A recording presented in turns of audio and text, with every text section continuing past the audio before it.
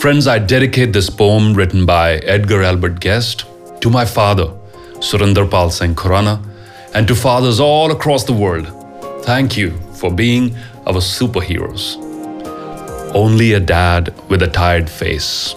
Only a dad with a tired face, coming home from the daily race, bringing little of gold or fame to show how well he has played the game. But glad in his heart that his own rejoice to see him come home and to hear his voice. Only a dad with a brood of 4, one of 10 million men or more, plodding along in the daily strife, bearing the whips and the scorns of life, with never a whimper of pain or hate, for the sake of those who at home await, with never a whimper of pain or hate, for the sake of those who at home await.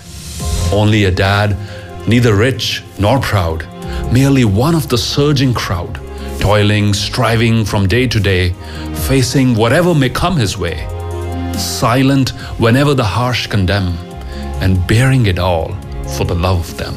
Silent whenever the harsh condemn, and bearing it all for the love of them. Only a dad, but he gives his all.